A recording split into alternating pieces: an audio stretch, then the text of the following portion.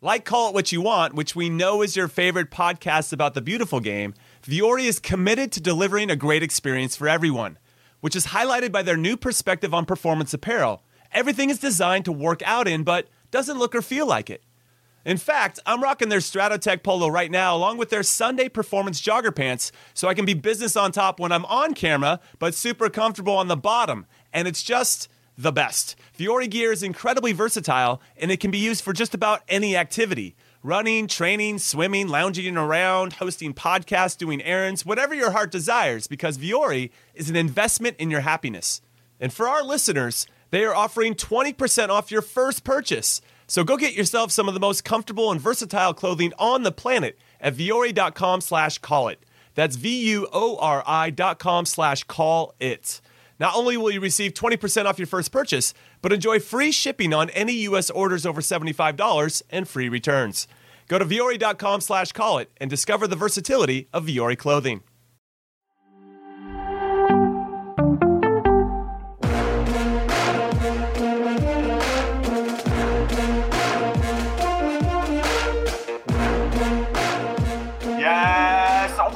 Everyone, and welcome to Dave Sarakin's favorite podcast in Soccer We Trust. I'm Jimmy Cream Cheese Conrad alongside Charlie Chuck Wagon Davies and Hollywood Heath Pierce. Before we get to our very special guests and my former World Cup teammate, Ben Olsen, who's going to enlighten us about everything he's seen in the game and what he thinks about his former club, DC United, being reunited with Wayne Rooney, I have to let you know that we've been nominated for the best podcast in the People's Choice Podcast Awards.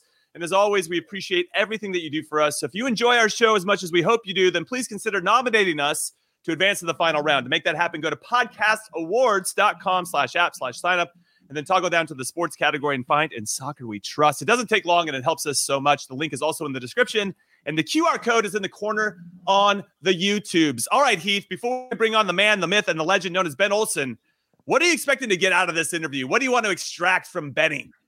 I don't know. This guy's obviously a former teammate of ours, but also a coach. So I was nervous. So I put on this coaching hat. You can tell by the shape of the bill. Oh no! I'm just wanting to. I want him to have some credit. I want him to feel comfortable, in his environment. Right. So I try to come as somebody that can stand in the technical box, or at least look like I can stand in the technical box. So I don't know what to expect, but I'm excited, man. All right, Charlie. What do you want to get out of Benny here in this interview? Well, this is my former coach as well. So. Oh yeah, tack time. Right. Yeah. Oh, let's go. We got the hard one. Wow. Throw some shade at his tactics. Yeah, I'd like to know, just in terms of the coaches he's had to deal with on the sideline, who he admired, who he thought was doing a good job tactically, and just kind of what he thought, if he looked back on his coaching career, what would he change?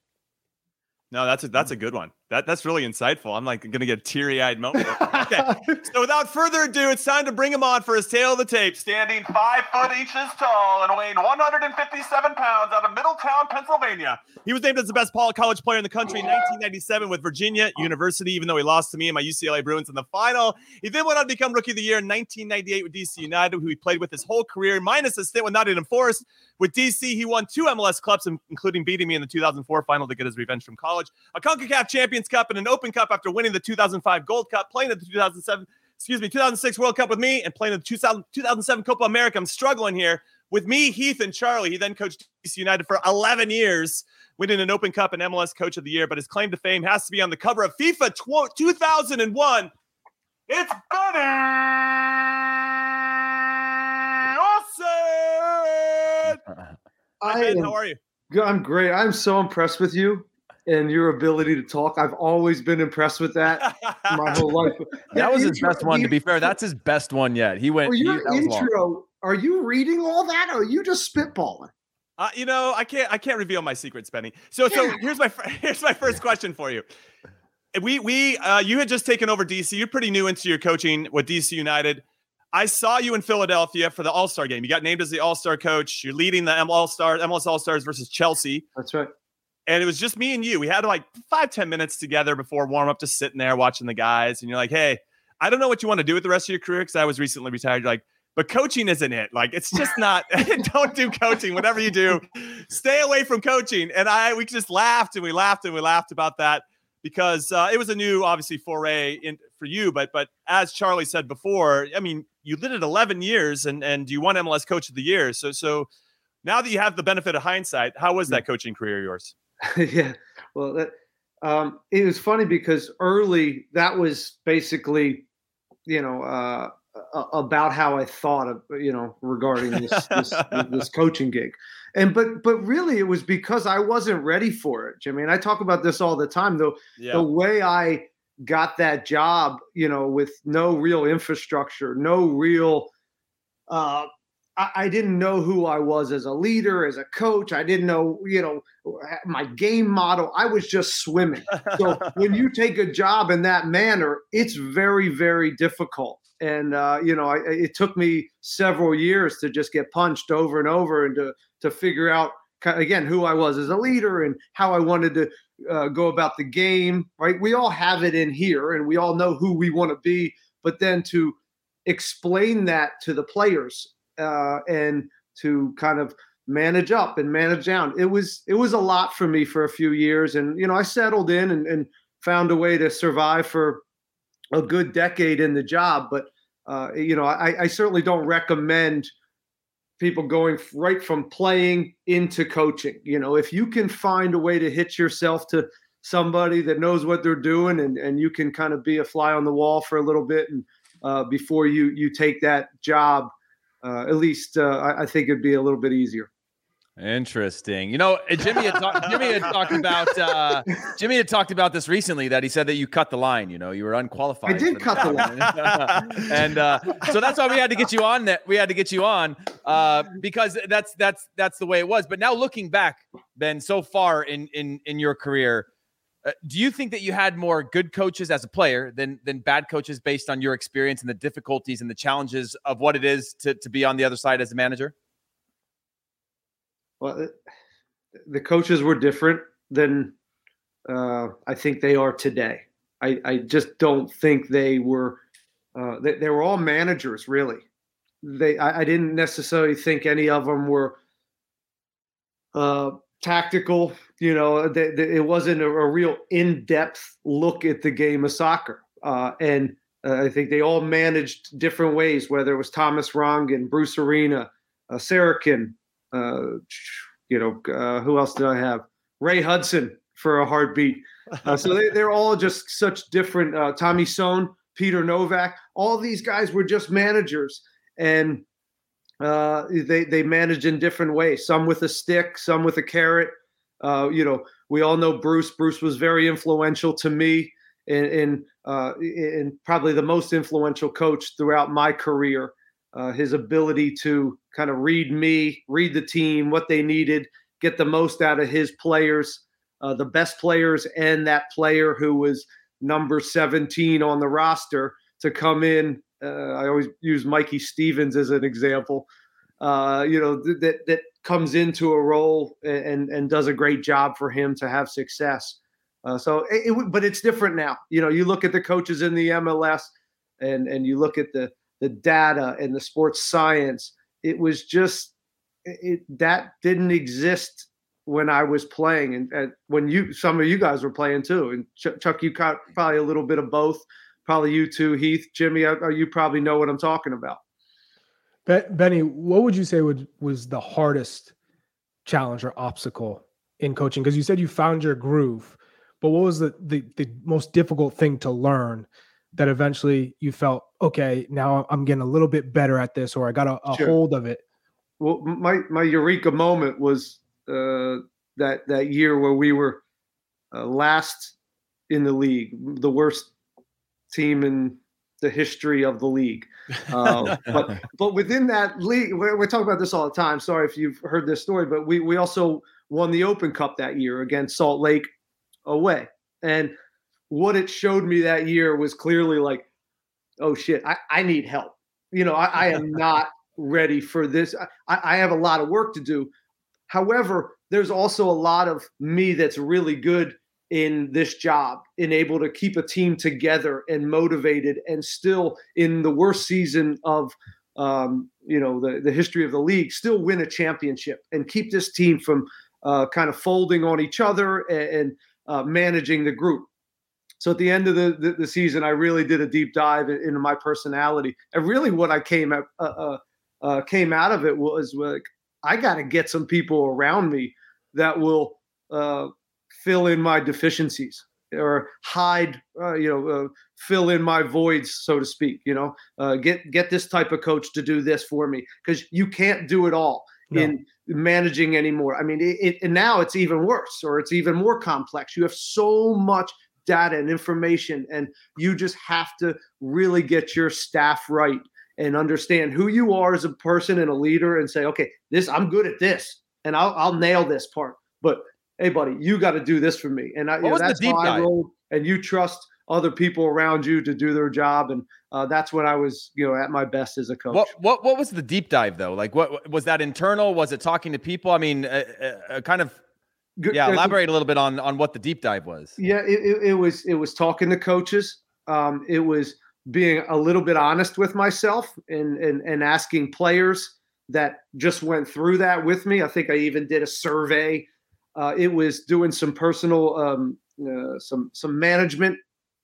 What are these Myers Squibbs, whatever, where you fill out these leadership things. And I had a psychologist come and tell me what these results meant. It's one thing to kind of fill this out and get some notes back, but I had someone kind of go over this. And I have a funny story on this. Is he came back and my results were, it was basically some arrows, some dots of what you were and your personality.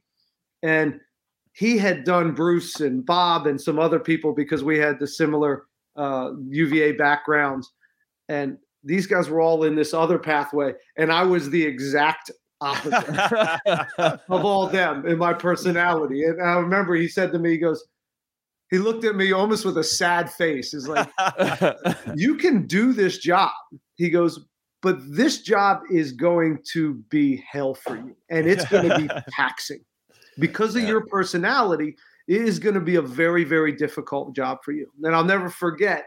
And that's when I said, listen, I can't do all these things. I have to do me, be authentic, manage, motivate, keep a team moving in the right direction. But there's a few guys that I need to make me complete, if that makes any sense. No, it makes a lot of sense. And I'm kind of curious as to your thoughts about Wayne Rooney, who seems very early on in his managerial career and maybe is going to be swimming in the same waters that you're discussing, where obviously he's got a plethora of experience, just like you did as a player.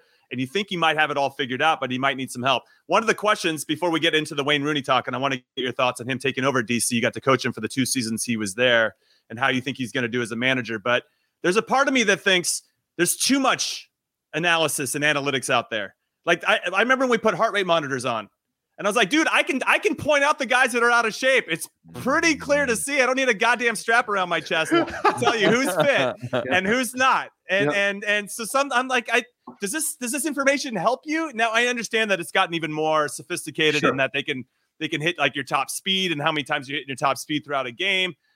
But even that, sometimes I think it's lost in the weeds. There's a lot of nuance and subtlety that has to be read between the lines with some of this analysis.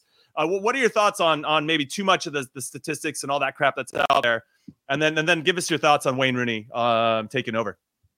Well, it's a tool, right? And it's part of this equation. And I think it's great, in particular in the scouting department as well, using some of these metrics and data, especially when it's such a big global sport, and when you're trying to collect players, using that data to size up what the eye test, I think is important.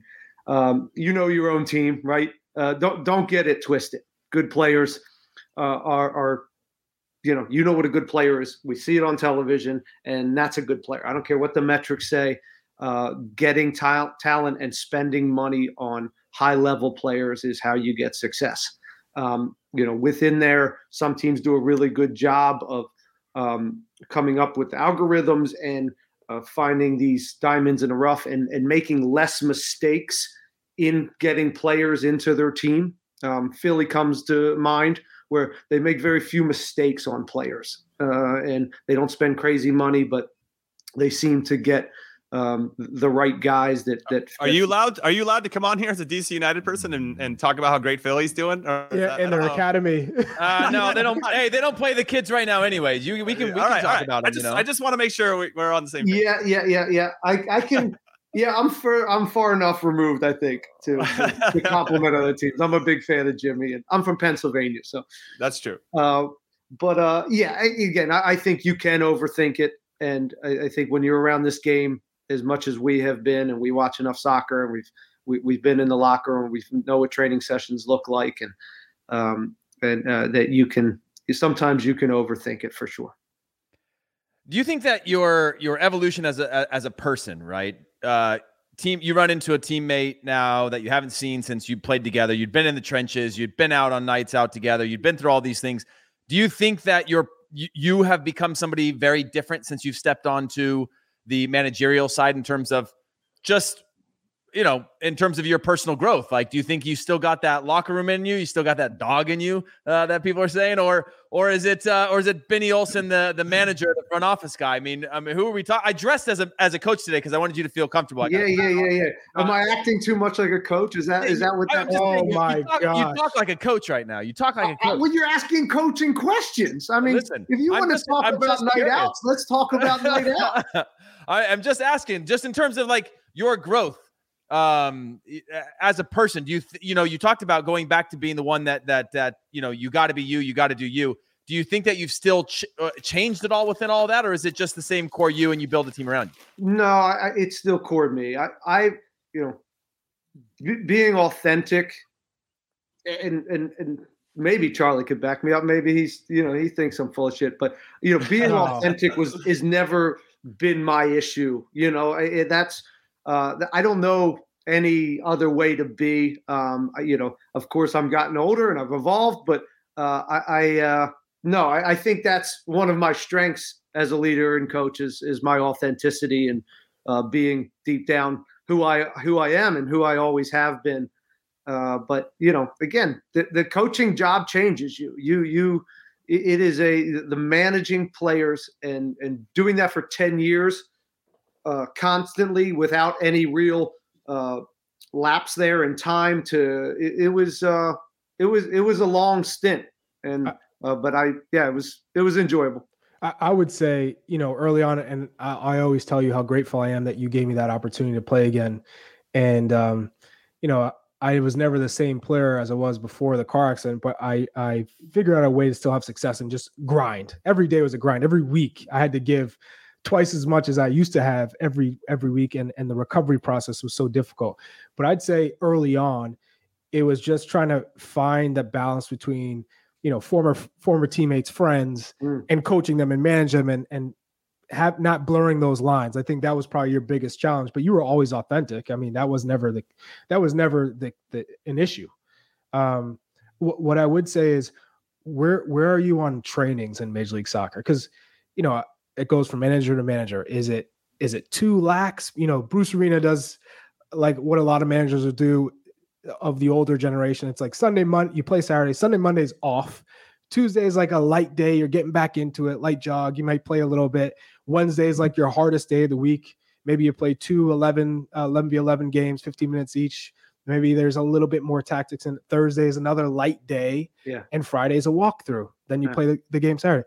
Do you think it's for Major League Soccer to take it up a notch? You got to be a little bit harder during the week, or you think that's the old faithful week? I evolved. I mean, that's how I started, right? Those were my influences, and that's what I knew what a rhythm of a week looked like. Really basic, and but that's where I think sports science really did help me in getting the right people in here to the sports performance side. Has really evolved in maximizing and getting guys ready to fly on game day. I think that has changed. Thursday, I always believed in that Thursday, you barely do anything, right? And you come up a little bit on Friday, but 48 hours to game time, muscles just can't recover. So we changed that as we went. And of course it's a feel too. You lose 2 in a row, and you might have to mix it up and throw a little volleyball in there, or it's always a feel. It's always a feel. You have your structure throughout your week, but there's weeks where you have to twist some things up and make sure you're understanding the mental side of this as well through a long MLS season. Summer's a grind. Summer's a mess, as you remember. So if you're not mixing it up and keeping this thing fresh, it can be a long season, and that's a real art. Some coaches really understand that rhythm, and when to change it up.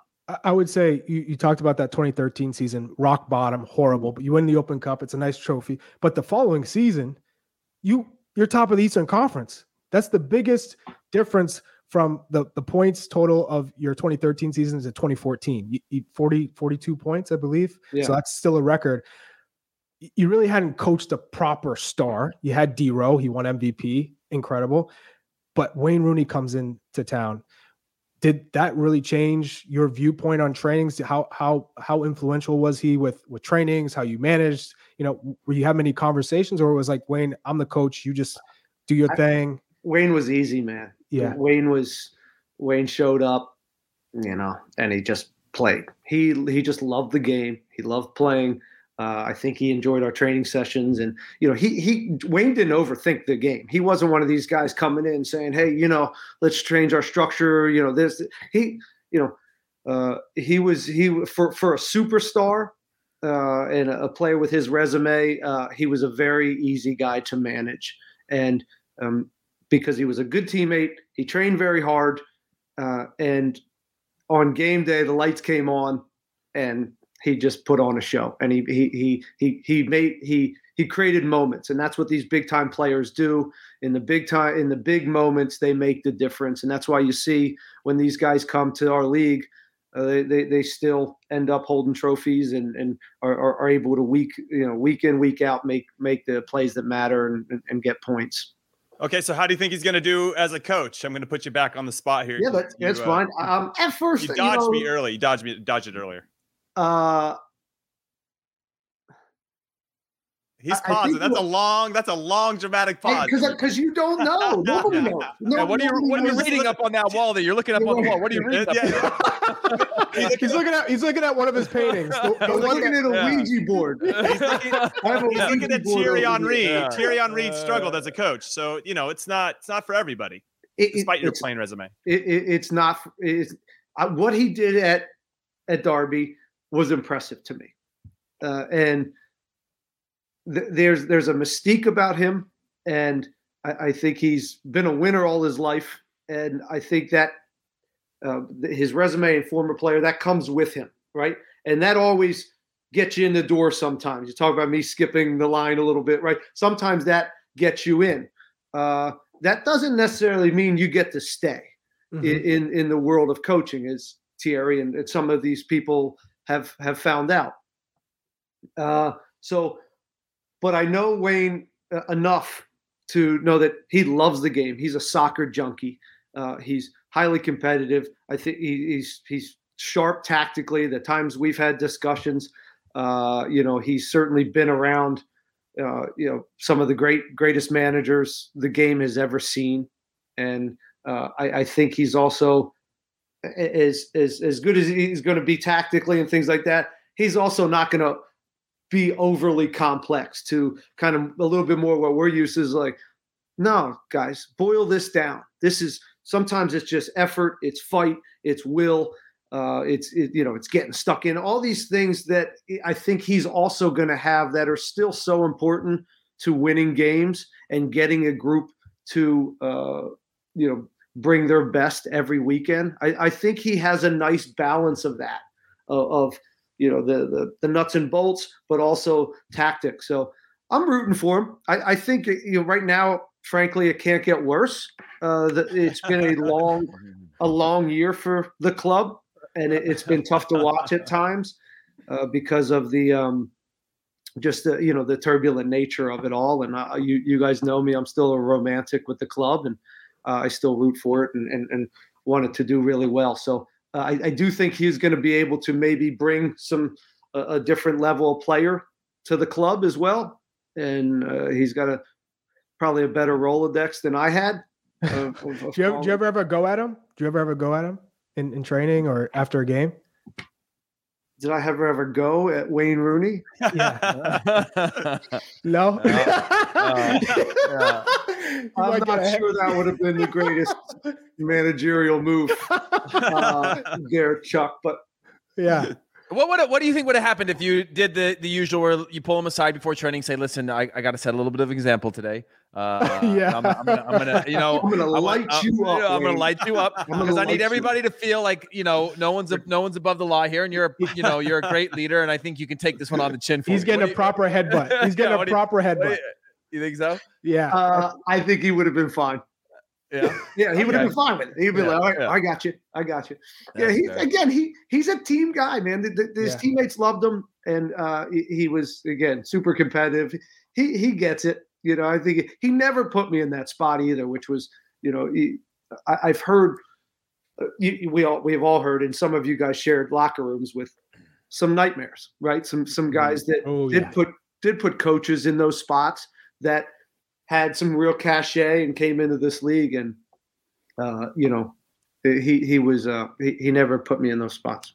Are you talking about Rafa Marquez? I think he's talking about Rafa Marquez. I don't know if he is. I don't know. This is the thing I was getting to, is that when I got traded to the Red Bulls, Hans Backe pulls me inside one day and he's like, listen, when Thierry first comes in, I talked to Arsene Wenger. I'm talking to Pep Guardiola. I'm talking to all these people, trying to get advice on how to manage Thierry Henry. And he goes on to tell me, like, he's asked all these things, and each one of them said, like, hey, we had the option to keep them. We moved Thierry on when we thought that he was whatever. Basically saying, like, once he gets to that point, there's nothing you can do. So then Hans Backe turns to me and is asking me, like, is there anything that you can do to help in this team with Thierry? And I'm like, dude, I just got here.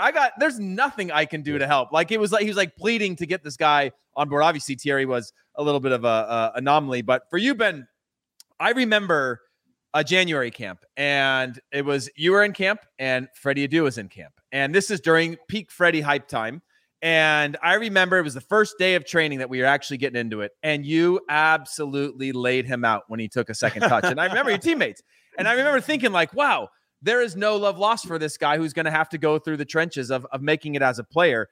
That's a memory that sticks out for me being in camp with you, just the intensity of that. And the fact that, like, this guy is coming from the same club, but wasn't given a free pass. What's your favorite memory, I guess, of your experiences as a player that you can call upon, whether it's with the national team or the club level? Because that's my favorite one of you, of just seeing. I mean, Freddie flew. He flew on a tackle. But, like, what do you have, one memory or a memory or a story to share that sticks out? Regarding Freddie, or just in general? No, just for you, just in general. Yeah, just a memory that because you're so much in the managerial world now. I don't want to lose sight of you as a player, which was fantastic. Yeah, thanks. My favorite days as a player was when I just turned pro and went to this team that was so well oiled. I mean, you're talking Harks, Echeverry, Moreno. I mean, people forget about this team. Agus, Yamosa, Pope, Richie Williams, Tony Santa, right?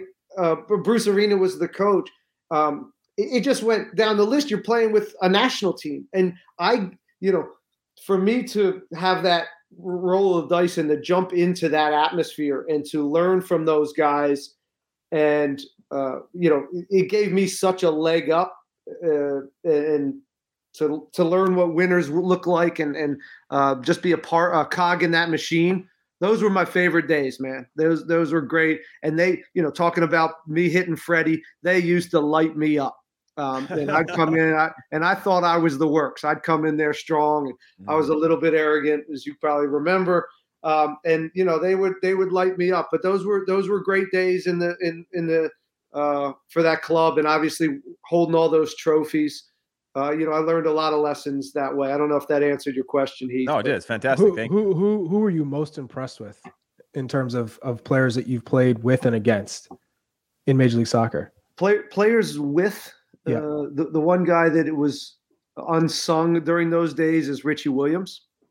He was a guy that was really the glue to a lot of those successful teams. That place didn't work without him, and not only what he did, but his communication was amazing. I mean, I was a player that would fade in and out, especially out wide. It was hard for me to concentrate for 90 minutes. And it's almost as if he could smell that in me. And right when I was fading out, he's bringing me in. And he was a huge contributor to all those successful games. Obviously, Marco and Jaime was, these two were very, very special. Ryan Nelson, then we get into that next generation team of success. Aleko was, cut short, but he would have had an unbelievable career. Ryan Nelson again was a real stud. National team, Jimmy Conrad. No. So cream cheese? No, not cream cheese. Cream cheese. That's how I'm known here on the pod. That's how much I've evolved as a person. I went from like respectable player, hard worker to cream cheese here in the media world. My question is, well, first and foremost, I referenced that MLS team that you played on with DC a lot because back when people try to compare and contrast, that team, everybody starting on that DC United team played for their national team. Now, when you look around MLS, maybe you got 3 guys that are national team players, except LAFC. Yeah, well, they're Miami's trying to spend all the money to do that themselves. They maybe the average is a little bit higher, but so you've given us some good stories on the club scene. How about on the national team scene? I know you joked around with me, but there was 2006. You and I were sitting next to each other for that opening game against Czech Republic. And when Jan Koller scored in the 3rd minute of the first game, we both looked at each other like, holy shit, these guys are good. And this could be a long game for us. I mean, we didn't, obviously you don't want to make any facial reactions on the bench. You know, if the cameras are like throwing at you, but it was kind of like, like the hand in the mouth, like, holy God, these guys are amazing. That was maybe one of the best national team performances I'd ever seen playing or being on the bench against the U.S. Do you remember that moment? Because it was crazy. I remember it happened quick, and they were nasty. And you and I had good seats. We had really good seats for that. I joke I was hanging on to the plane to go to Germany. I was like the last guy on that plane. But I tell you a funny story about Italy. I don't know. Did you played in Italy? I did. I did play in that one. Yeah. No. I came on. Remember, because Eddie Pope got a second yellow, and I came on at half, basically right after half. Okay, so. So is that so? That's why he didn't get the Italian jersey. He said, "That's right." I got a few stories about that game. I was going into that game, Jimmy. I don't know if you remember this. They get the red card, right? Yeah. De Rossi gets the red card, and we're up a man, and I'm sitting on the bench just enjoying the game. I'm like, I got this game, and I was having a blast, and we can't, for some reason. Bruce is upset that we can't get service and we're not getting enough joy out of this, being up a man. And he yells down, "Ben, get ready. You're going in at right back."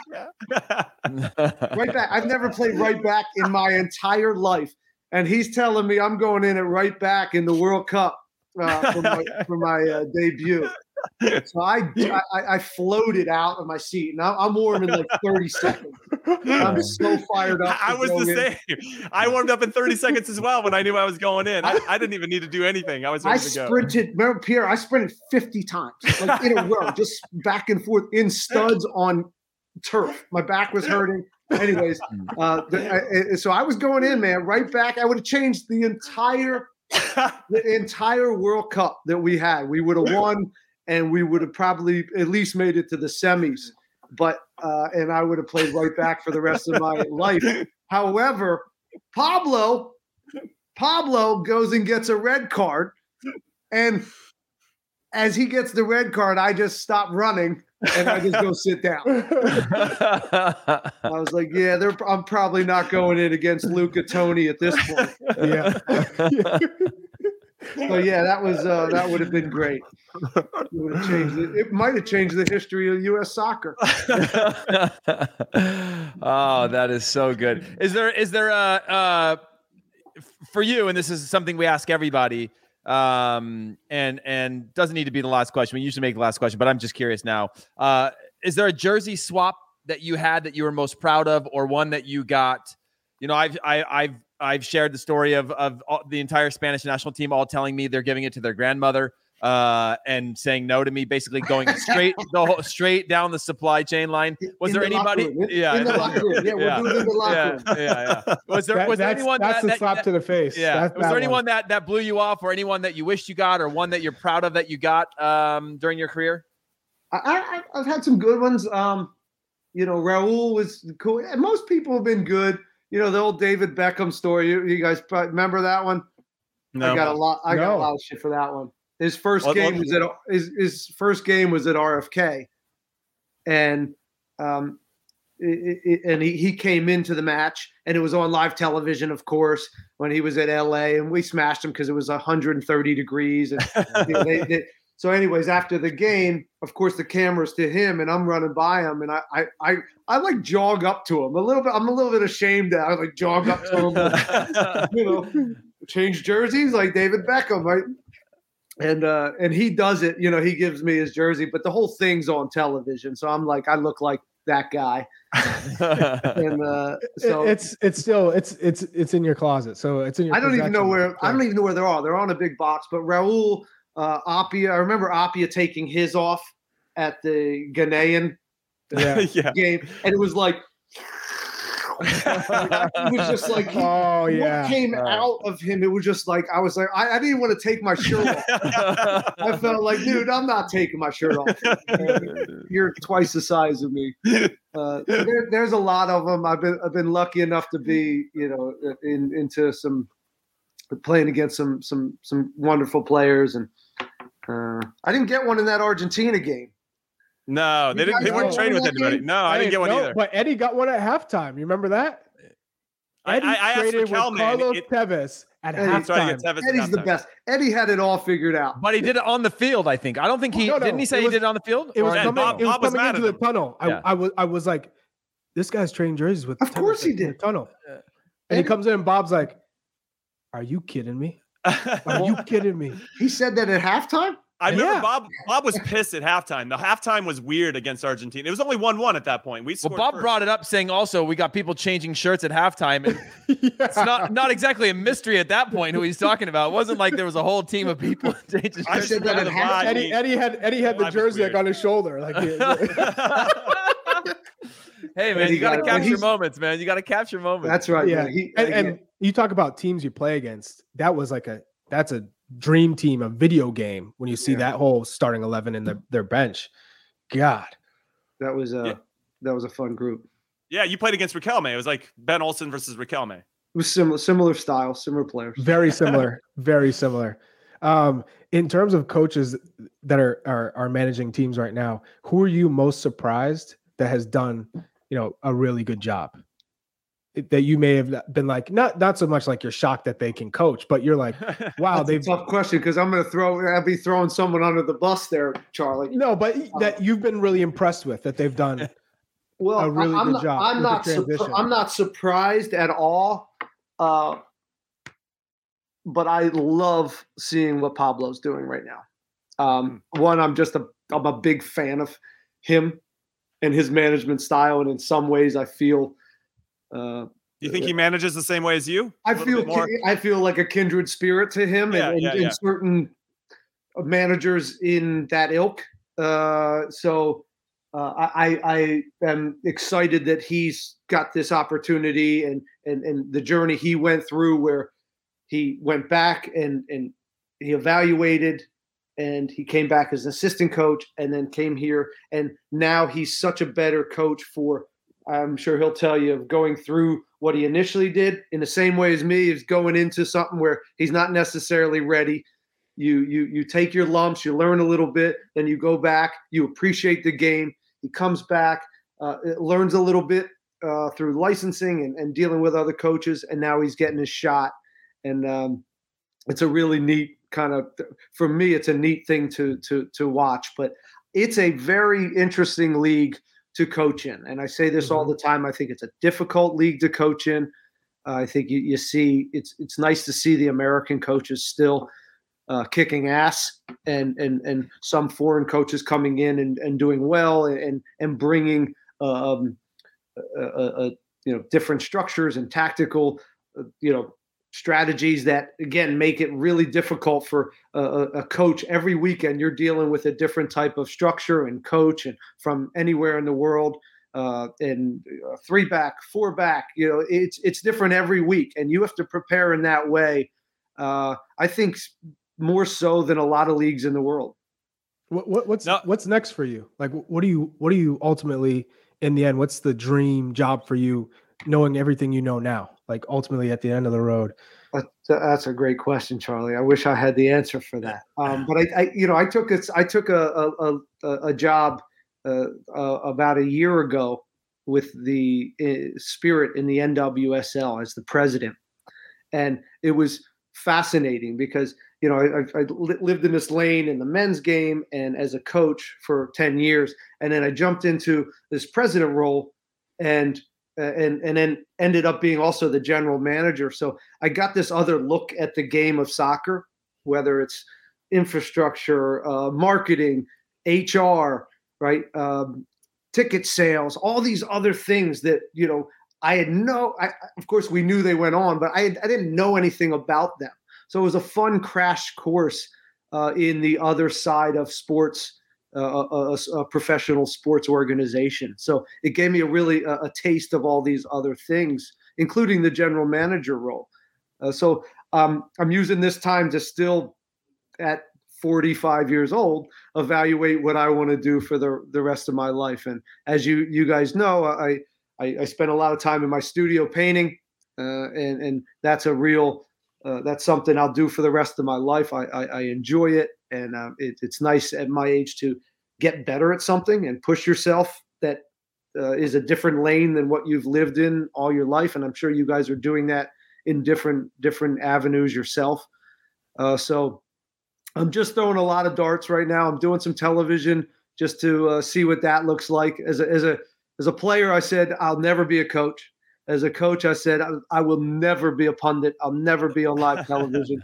So I continue to just lie to myself throughout my whole life. And so now, I'm going to give that a try and see if I'm any good at that or if that catches. And I'm open. I'm open to a lot of different things right now. All right, we're here with Ben Olsen, waxing philosophic with us. Before we let you go, we appreciate your time, Mr. Ben Olsen. You were on the cover of FIFA 2001. We don't get too many cover stars here. No. Kylian Mbappe still has not agreed to come on our show. No, that's Echeverry. That's Echeverry. That's not. It's kind of like you and Echeverry mixed in. If you're watching this on the YouTubes, go look at the 2001 FIFA cover. So EA comes up to you and says, "Do you want to be on the cover?" Which we don't see very often with like a holding midfielder, essential midfielder. But there you are, and there's a jinx with the Madden cover. There's all these jinxes with some of these covers at times. Tell us, like, you get this, now you're on the cover. Do you feel like this extra amount of pressure for having to be the guy now that you're the big guy on this cover? I didn't. I heard about the jinx. Some people said something to me about it after I did it, of course. But I didn't care. I mean, I was, for some reason, I was kind of the hot young thing at that point, like this young kid that out of college, and there wasn't a lot of competition for people in America to get on FIFA. They gave me $5,000 for that, and that's it. I'm sure today's standard it would be. Who knows? That was big back then. Oh, dude, are you kidding me? I was pleased as punch. I was like, yeah, I'll take that. And by the time it got to Mo and Sasha, I think it was up to like 75, which was just a few years later. So they started scaling that up right after. I think it got there pretty quick. It didn't help that mine was for Sega or Atari. But that was fun. We appreciate you, big man. It's always great to spend time with you. We hope you come back and join us soon. Though you might be bigger than us at some point now that you're on TV. You're this big famous star. No, guys. I've been listening to you guys. You guys are doing a great job. Three of my favorite guys in this game, and you guys are doing great stuff for this sport in this country. So I appreciate you guys.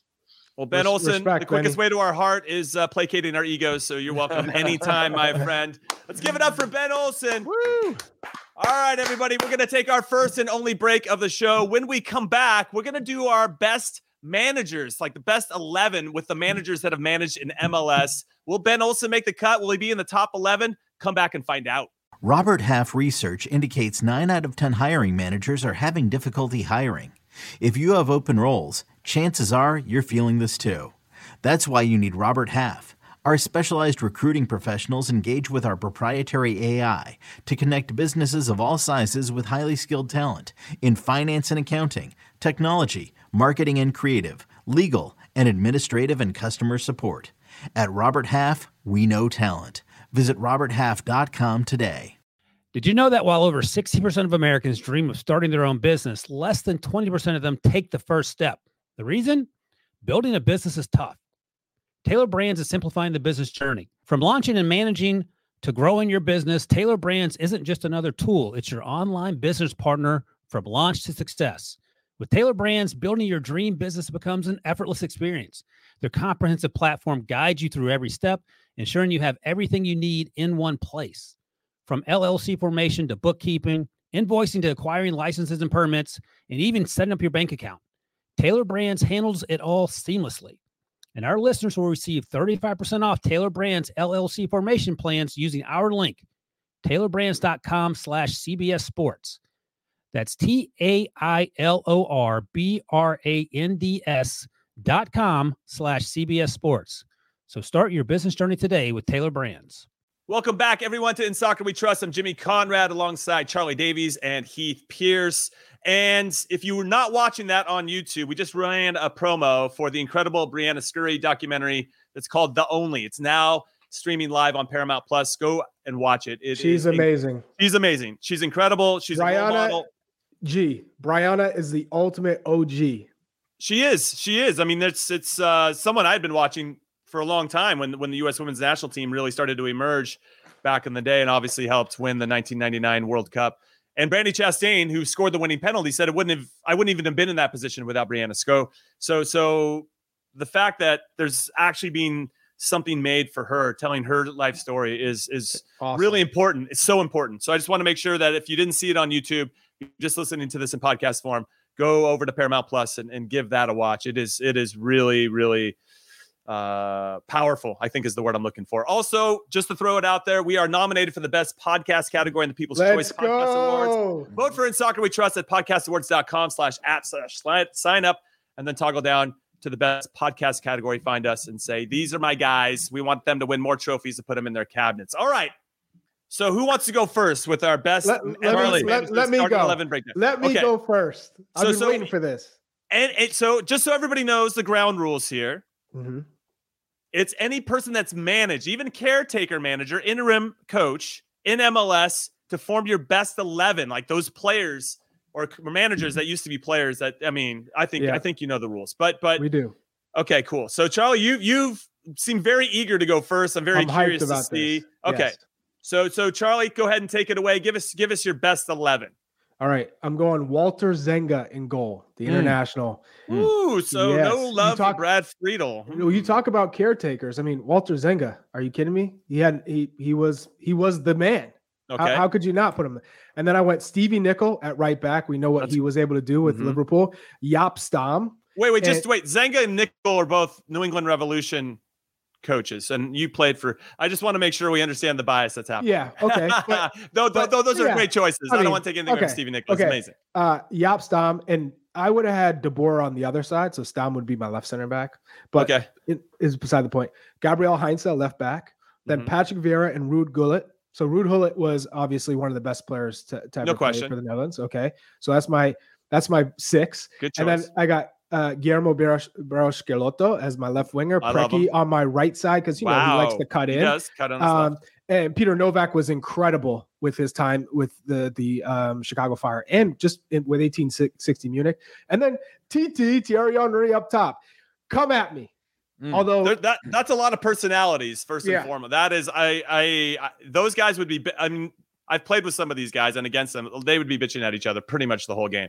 But they'd probably still have a lot of success. Yeah, they'd have a lot of success. You go on next. Who's your coach? All right, wait, but who would you take out? No. So my whole thing is that when I built my team, I tried to lean heavily towards the highest level players that had a degree of success as a coach in Major League Soccer. So mine's going to be a little bit skewed differently as opposed to the best 11 of anybody that touched ground in the US. So mine skews a little bit differently, but it's got Zenga as well, just because he was probably the one. Wow, you had Zenga too? Let's go, Heath. Hey, Jimmy. I went with Zenga just because of the fact that short time, not a terrible run, and it's a massive name. You got to have that on there. Brad Friedel's, I mean, if anybody was going to put Brad Friedel on, it had to be Charlie, and Charlie didn't do it. So I got the that's pass. true. So if you want to direct your anger, direct it to the comments, box that is on Charlie's desk, not mine. This is interesting. Mine went to degrees. I try to look at it through the lens of like, instead of building just the best 11 only of biggest name players and most impressive players during their time that just happened to get into coaching, I looked at it through the lens of like building a team of coaches who've had some degree of success, right? Won something, got to a final of something. So I had Greg Vanney, obviously won an MLS Cup, solid player. I don't know if Greg Vanney went to a World Cup, but I know he was in contention at one point. He didn't. No, he didn't. No. But he spent some time in the national team, had his career in France as well. Dom Kinnear, another winner within the league, a defender, just somebody that's a lifer, but also made it to the national team level. I believe Dom went to a World Cup. Maybe he didn't. He was also somewhere in that sort of long-term in the national team. Okay. Greg Berhalter as a coach, successful as a coach and as a player. So I've got him on my list. Stevie Nicol, similarly, won some like a winning type of coach. I didn't want to go with just people that had trophies only. Patrick Vieira, I don't believe. I don't think he won a supporter shield, but he built a good team. And I just love Patrick Vieira. He's awesome. He just had to be in my team. Jesse Marsch, supporter shield winner with New York, solid midfielder as well as a player. Adrian Heath, fantastic career as a player, and he got the credit for me just because he's put in the time in Major League Soccer, and with that and USL before that, yeah, and coming from Orlando and USL, and then USL, he might have been was he in Austin before USL? Wait, hey Charlie, is it weird he went? Like his name is Heath Pierce, and he went with somebody named Heath. I don't know. I'm just yeah. Savarese should have gotten it if this was the NASL 11, but then obviously first year has done well and continued to do well in Portland. So he's on my list. For me, so I couldn't leave out. Just again. So how does Preki not get in this? I don't know how Ryan Nelson doesn't get in this according to your standards and Preki. Okay. Yeah, Preki, two-time MLS MVP. Didn't he get Coach of the Year with Chivas USA one season? Assistant with Seattle. I don't know. I agree with you, Charlie. This is sus. Little sus. Why is it? You think because of the fact that? What about Tab Ramos? Like, I mean, that's another guy. I feel like. What was his coaching career in MLS? He's playing in here. But what was his coaching career in MLS? Average, bang average. Yeah. So this is the point that I'm bringing up. Is I mixed their coaching accolades and their playing accolades and tried to build a team out of those two things, other than just being putting the biggest names. And then Thierry Henry, I actually think he got the team to the playoffs his first year. Not a great record, and then ends up leaving shortly after. But he's Thierry Henry. It was like I needed to make a few exceptions because by and large, when I went with my model, it was going to be 95% Americans in there without shifting it a little bit, just because the Americans have tended to stick around longer. And there's a little bias to that because most guys that are coaching that are not American aren't looking to get another MLS job, right? They're going to go try to find a job somewhere else or continue their career elsewhere. Whereas most no Ben Olsen for either one of you guys. That's that's a real knock to our special guest. I agree, but he's definitely in Ben's words, he's hanging on the plane to make my 18 in this. My 11. Sorry, he makes my 18, but he's hanging on for my 11. He's a spot starter in this group, but. That was my combination of. I want to see Jimmy's. I'm really all right. Let's go to mine. It's kind of a mix of yours.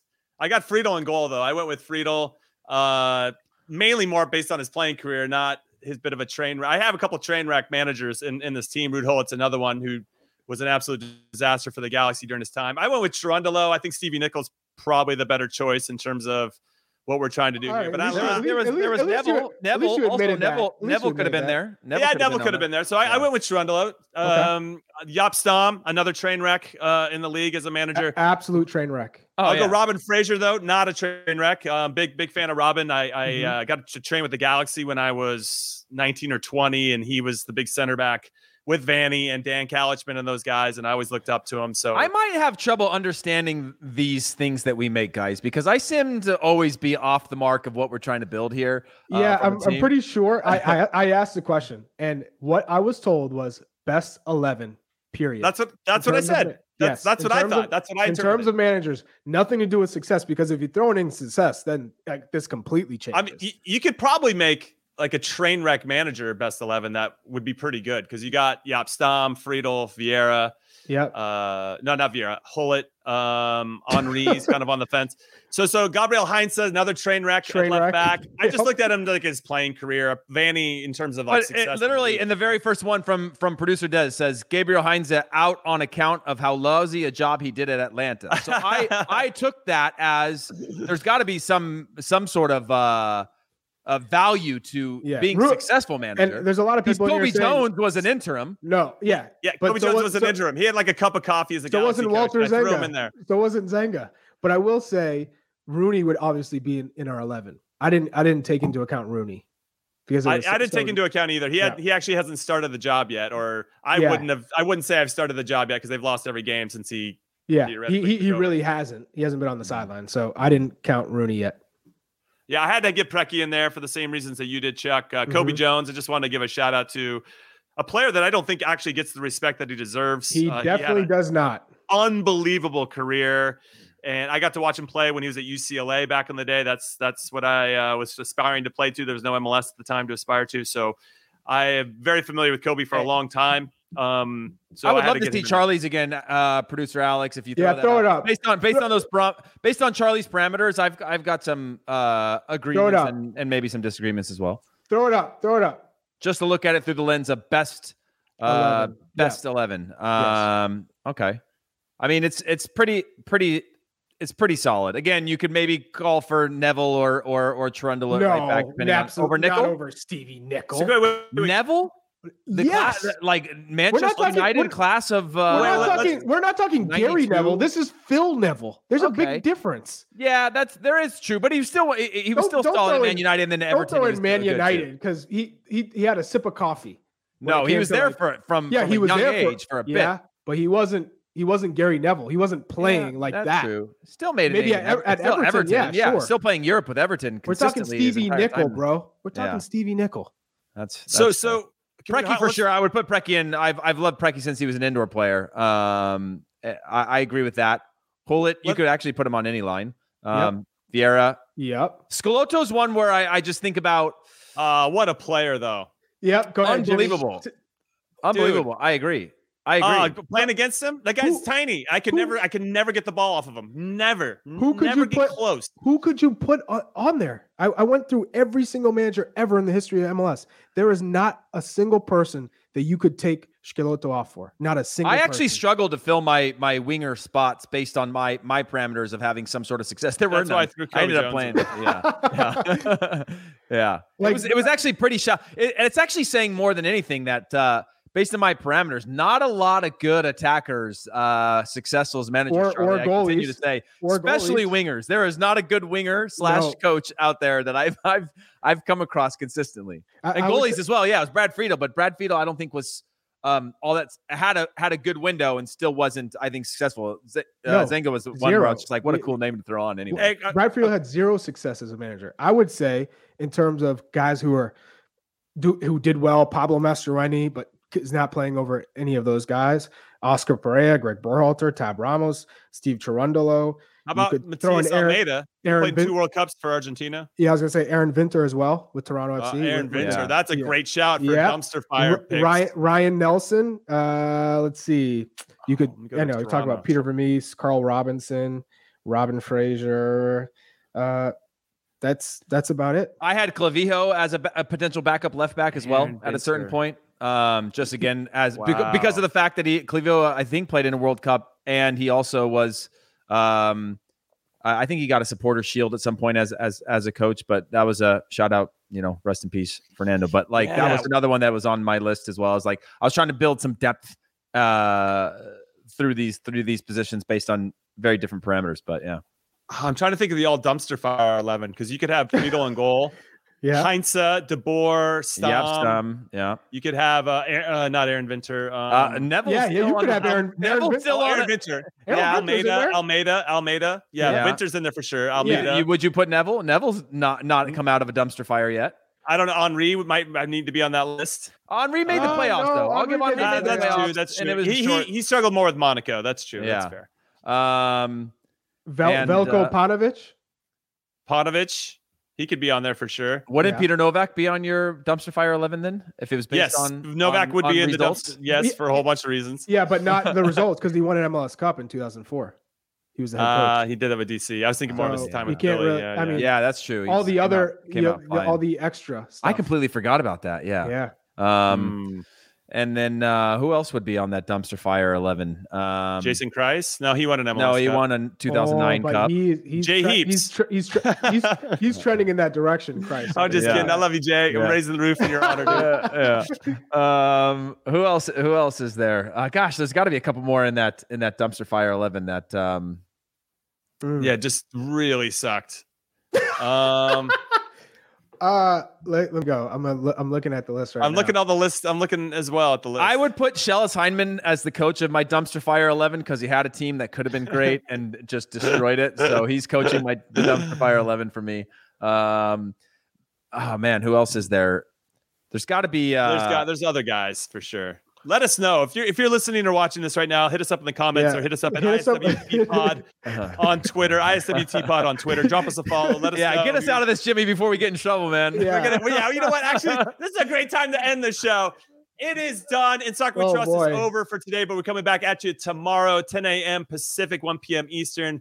We're going to get after it. It's actually a mailbag episode. So if you have any questions as well for us, and don't ask us to continue our dumpster fire 11 managers because we want to end the show right now. Hit us up in the comments now, but preferably hit us up on Twitter, ISWT Pod. Any question you want answered, we will do that tomorrow. It's a special mailbag episode. Go make that happen. We appreciate your guys' support. So on behalf of producer Des, producer Alex, our special guests Ben Olsen, Charlie Chuck Wagon Davies, Hollywood Heath Pierce, I'm Jimmy Cream Cheese Conrad saying thank you for listening and watching.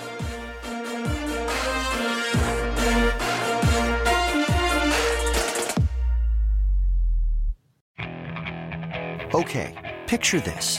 It's Friday afternoon when a thought hits you. I can waste another weekend doing the same old whatever, or I can conquer it. I can hop into my all-new Hyundai Santa Fe and hit the road. Any road. The steeper, the better. Because my all-new Santa Fe is available with H-Track all-wheel drive, so I can hit the trail without a worry in the world. Heck, with 3 rows and best-in-class rear cargo space, I can pack the whole family in with all our gear. We've got available dual wireless charging for our phones, so we'll never lose touch with civilization, and we won't lose touch with the primordial power of Mother Earth. So which is it? Waste the weekend or do something a little more epic? And conquer it in the all-new Hyundai Santa Fe. Visit HyundaiUSA.com or call 562-314-4603 for more details. Hyundai, there's joy in every journey.